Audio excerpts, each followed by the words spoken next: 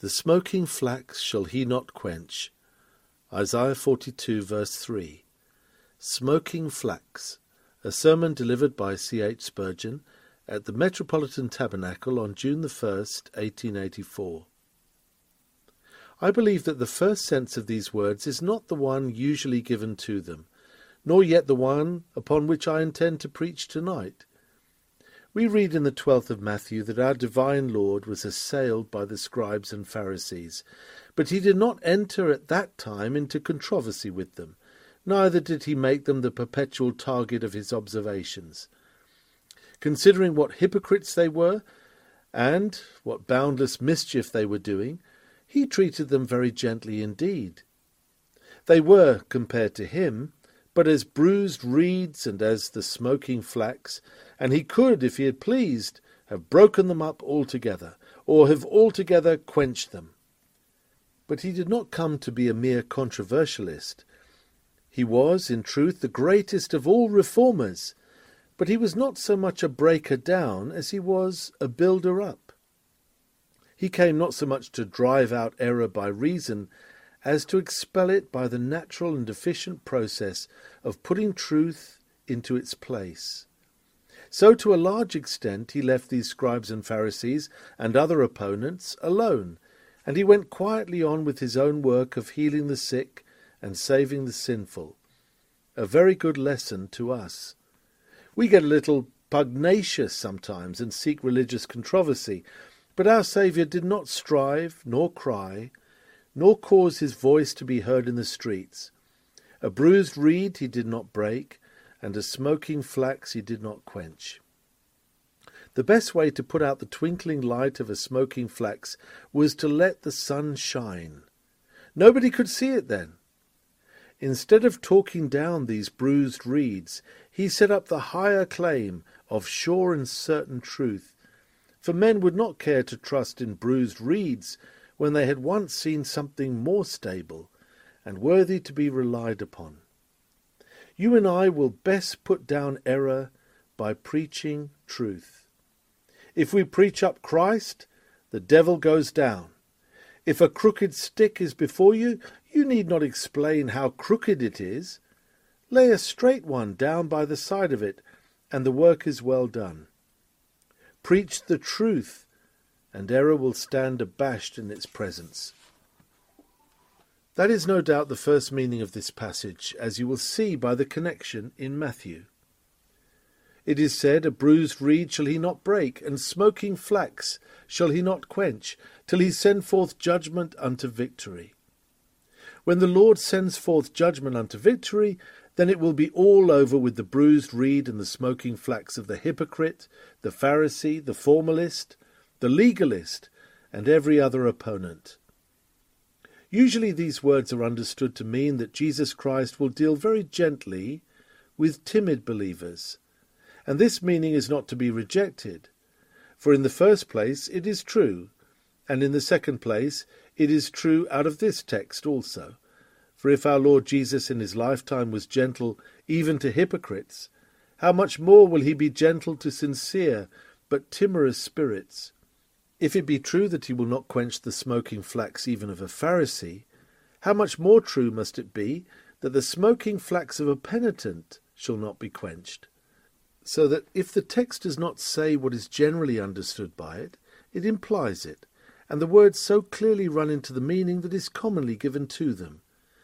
I take it that there is a kind of instinct in the Church, so that even when judged according to criticism, she may seem to misapply a passage of Scripture, she generally does not misapply it, but only brings out a second light which was always behind the first, and which shines none the less brightly, but all the more so, because the first was there. I shall therefore take the text to mean something other than I have stated. The smoking flax shall he not quench is a text for you timorous, desponding, feeble-minded, and yet true-hearted believers, and you may appropriate it to yourselves.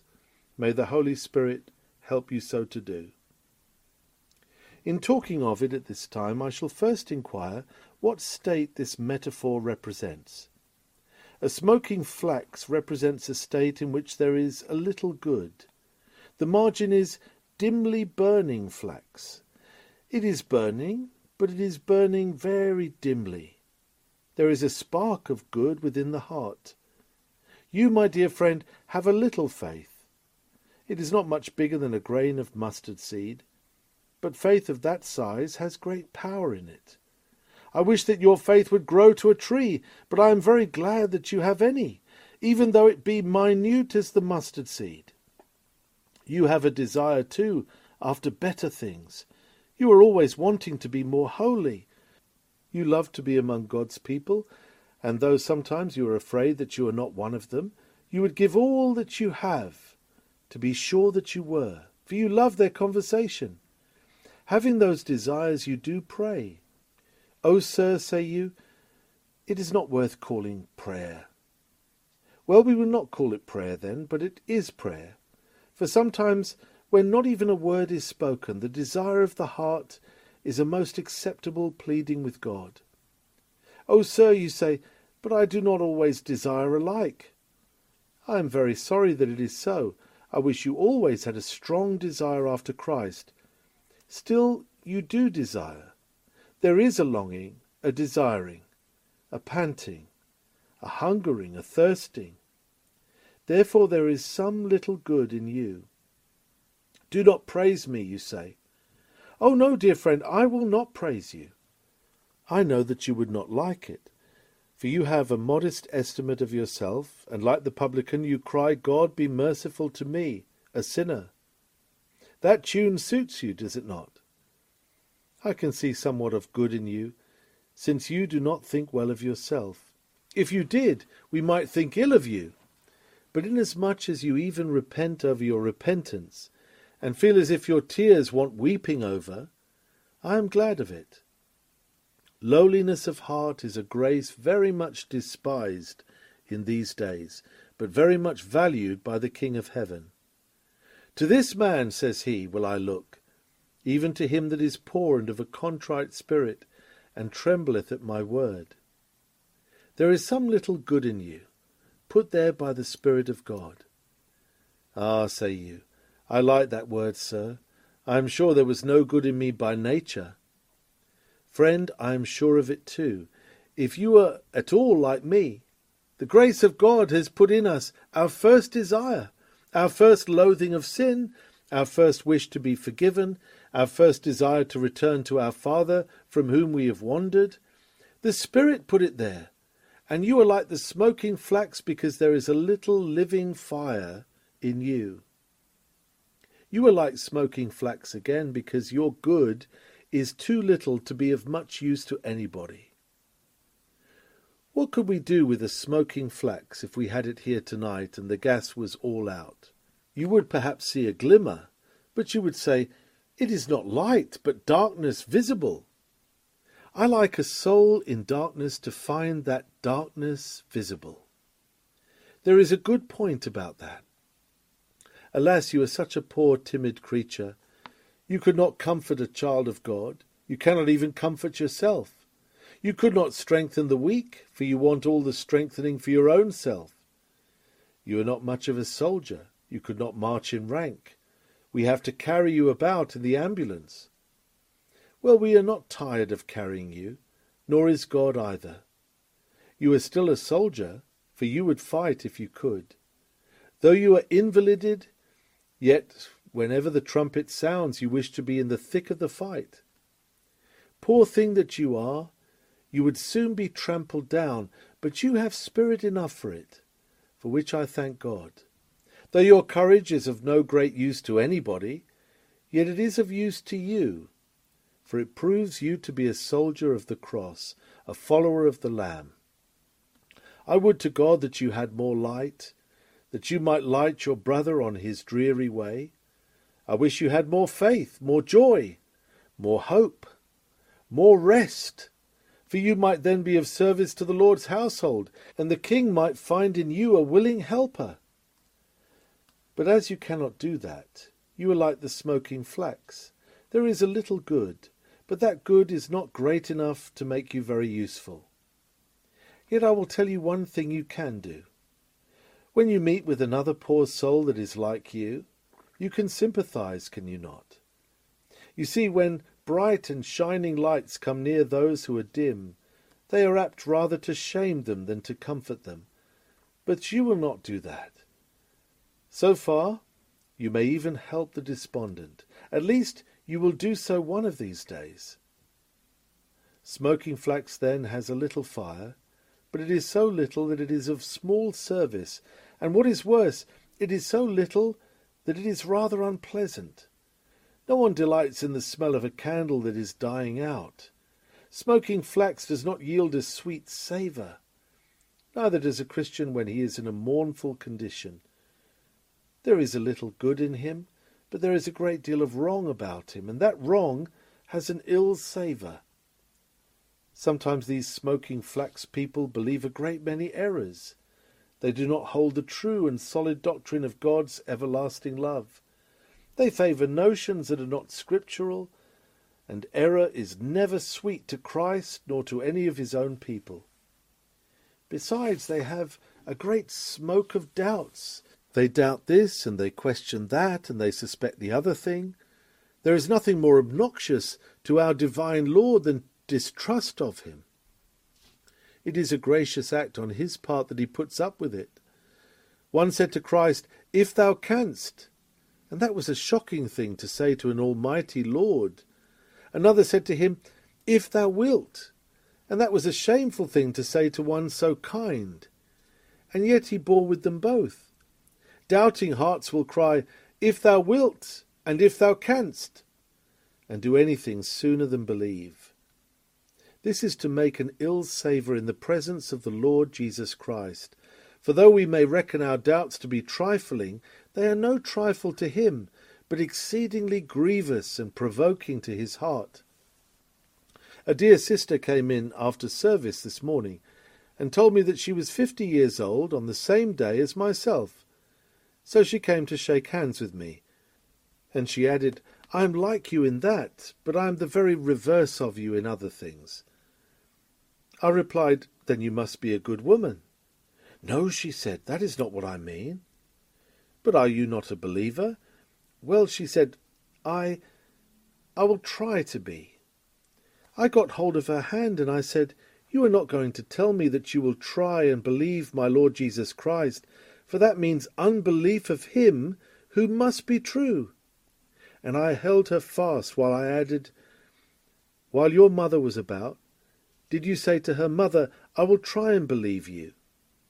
"No, you would believe her because she was true, and I must have you believe Jesus Christ." She said, "Sir, do pray for me." "No," I said, "I'm not inclined to do that." "What should I pray for you about? If you will not believe my Lord, what blessing can he give you? What has he ever done that you should say, 'I cannot believe him'?" She again answered, "I will try." I was not content till I had reminded her of the word, "He that believeth in him hath everlasting life," and I pressed her to a full faith in the risen Lord. The Holy Spirit enabled her to trust, and then she cried, "I have been looking to my feelings, sir, and this has been my mistake." I have no doubt that she had done so, and a great many others are doing the same. And their doubts are just that horrible smoke which comes from smoking flax. "O ye poor doubters, believe the Lord Jesus Christ." To say, "I cannot believe him," is to say, in other words, that he is a liar, and we cannot allow you to say that.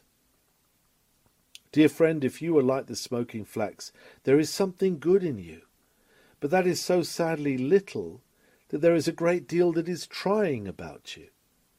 Yet the Lord will not quench you. You are full of all sorts of fears, you are afraid of a shadow, you are trembling at nothing at all. Why is this?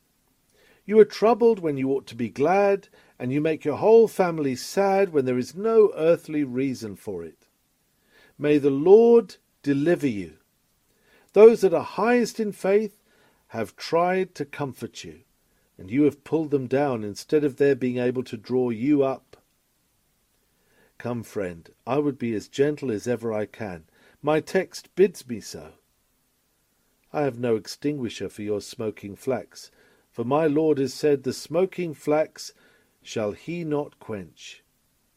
I must add one more thing about this state, and it is this. Though the good of it is so little that it is of very little use to other people, and sometimes is very obnoxious, yet there is enough good in you to be dangerous in Satan's esteem. He does not like you to observe that there is yet a little fire in you, for he fears that it may become a flame.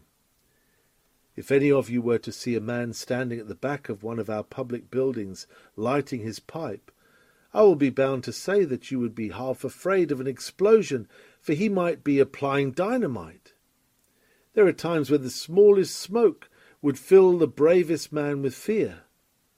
Even so, Satan trembles when he sees the weakest saint upon his knees. If he hears you groaning about your sin, he is frightened at it.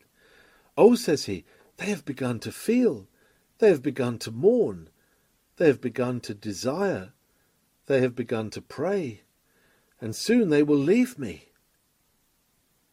Let a farmer perceive a little smoke coming out of one of his ricks, and I am sure that he will not say there is nothing at all in a smoking flax, but he will hasten to prevent a conflagration. So the little grace that is in you, dear friend, Christ sees, and he approves of it, for he knows the possibilities of it, how little faith can grow into strong faith, how the grain of mustard seed can become a tree, and the birds of the air may yet lodge in the branches thereof. And Satan also knows what may come of it, and he is moved to quench it if he can. We therefore would encourage you, and fan your spark to a flame. There is the first question answered. What state does this represent? Secondly, when are souls in that state? Some are in that state when they are newly saved, when the flax has just been lighted. Those that are to be received into the church tonight I welcome very heartily. But they are very newly lit, and some perhaps would have said, let them wait a bit. Aye, but then our Lord does not quench the smoking flax because it is newly lighted, nor will I. No place in the world is so good for the lambs as the fold. No place is so good for babes as their own home. No place is so good for young Christians as the church of God, so let them come. Being newly converted, they are strange to many things. You have made a host of discoveries. You find more depravity in your heart than you thought was there. You find enemies where you expected to meet with friends. All this is apt to damp your courage, but do not be cast down. For though it be but a little that you are lighted, yet the loving Jesus will not quench the smoking flax. Sometimes a candle smokes, not because it is newly lit, but because it is almost extinguished. I know that I speak to some Christians who have been alight with the fire of grace for many years, and yet they feel as if they were near the dark hour of extinction. But you shall not go out. The Lord will not quench you himself, nor will he permit the devil to quench you. He will keep you alight with grace. Oh, but you say, I am so depressed in spirit. Yes, some of God's best servants have been of a sorrowful spirit. Remember Hannah, whom Eli cruelly rebuked, but who nevertheless got a blessing. David had to say, Why art thou cast down, O my soul? And why art thou disquieted within me? And yet he was a man after God's own heart. Perhaps you are not so well, or you have had an illness that has told much upon your nervous system, and you are depressed. And therefore it is that you think that grace is leaving you, but it will not. Your spiritual life does not depend upon nature, else it might expire. It depends upon grace, and grace will never cease to shine till it lights you into glory. Therefore be not cast down. You may think that your light will go out in eternal darkness, but it never shall, for the Lord Jesus Christ will preserve the flame. Sometimes the wick smokes when worldliness has damped it. If some of you never have any holy joy, I'm not surprised, for you are so taken up with the world and so fond of it. The life of God is in you, but it is smothered. You are like an autumn fire out in the garden when they are burning the weeds. There is a fire, but all you can see is smoke. Yes, you smother up your piety with the things of this world, and no wonder that it smokes. But what a mercy it is that the Lord does not allow even you to perish. He keeps the dying flame alive, though hidden away. At times a wick burns low because a very strong wind has blown upon it. Many men and women are the subjects of very fierce temptations.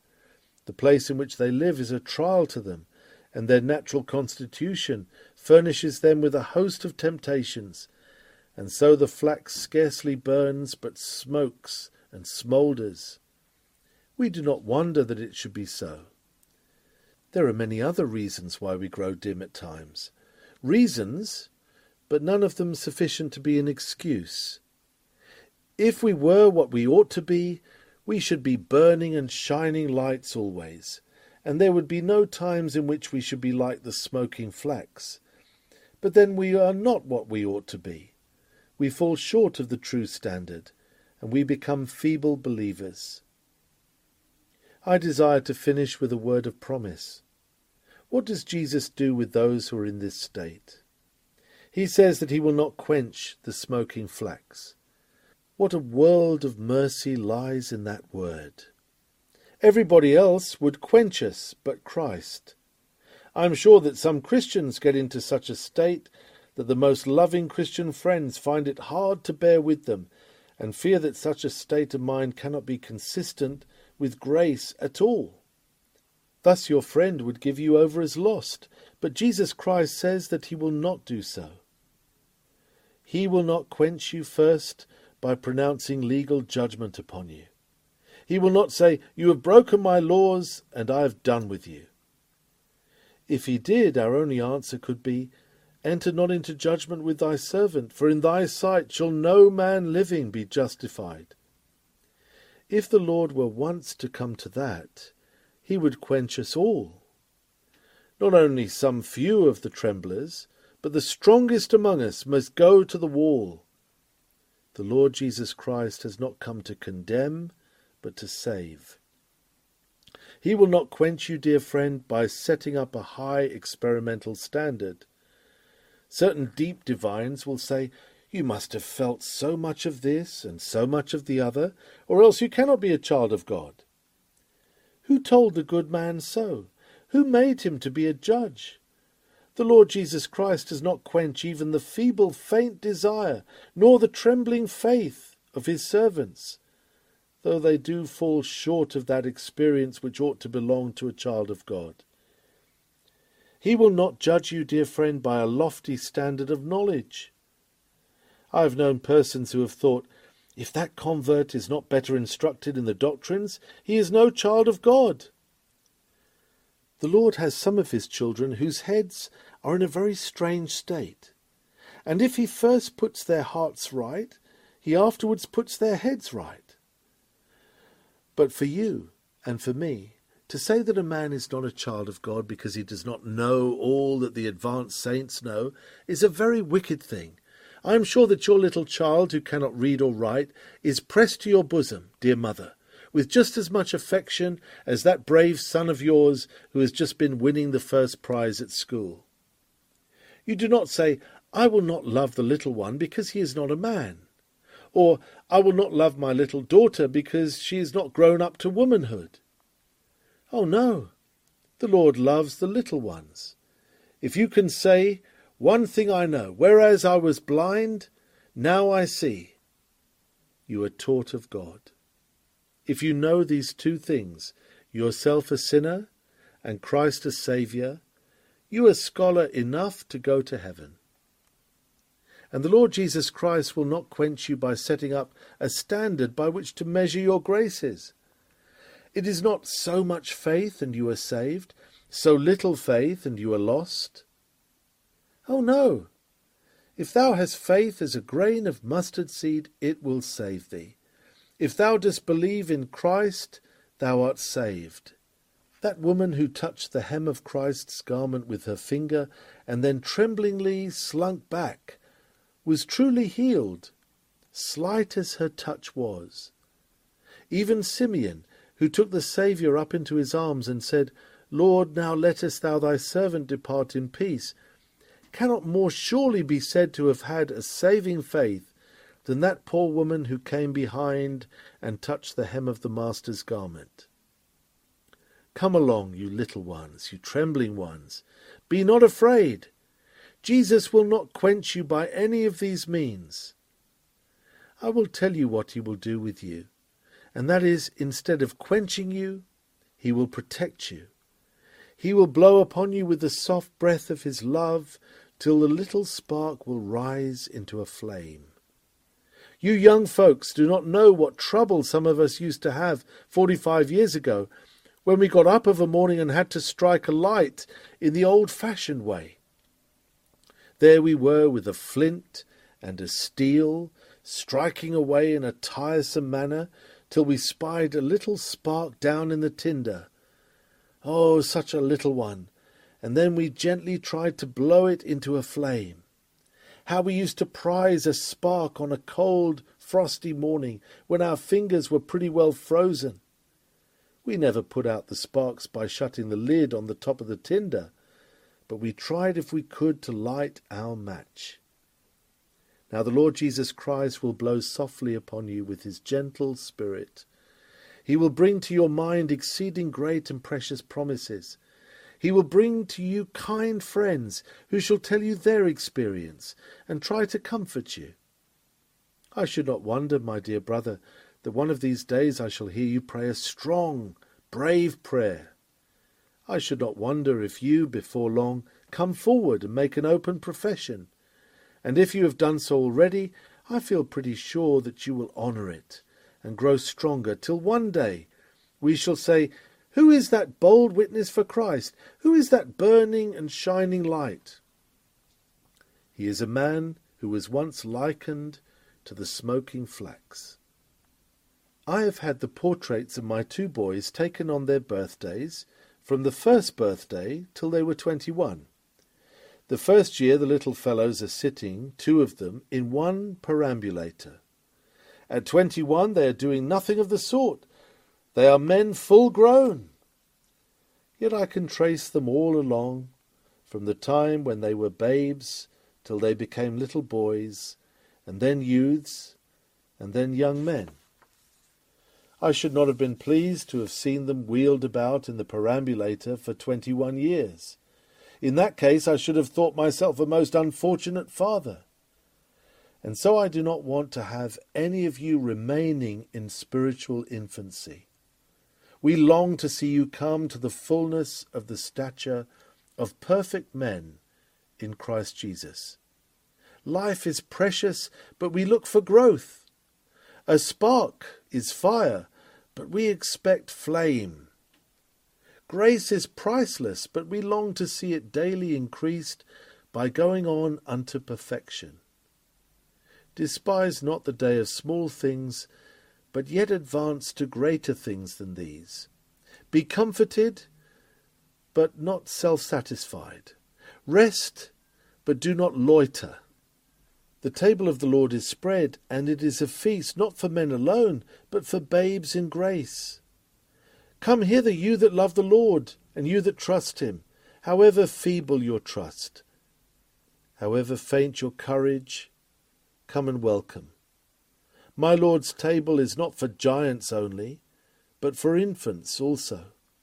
The viands are not strong meat, but bread and wine, fit food for the faint and feeble. Examine yourselves, ye sincere tremblers, but do not let the examination end in your staying away, but rather mark how the text says, Let a man examine himself, and so let him eat. Not so let him refrain from eating. Ho, you that hope in his mercy, your Lord invites you to his own feast of love. You may come and welcome. If you have come to Christ himself by faith, come to his table and remember him tonight. The Lord bless you for Jesus' sake. Amen.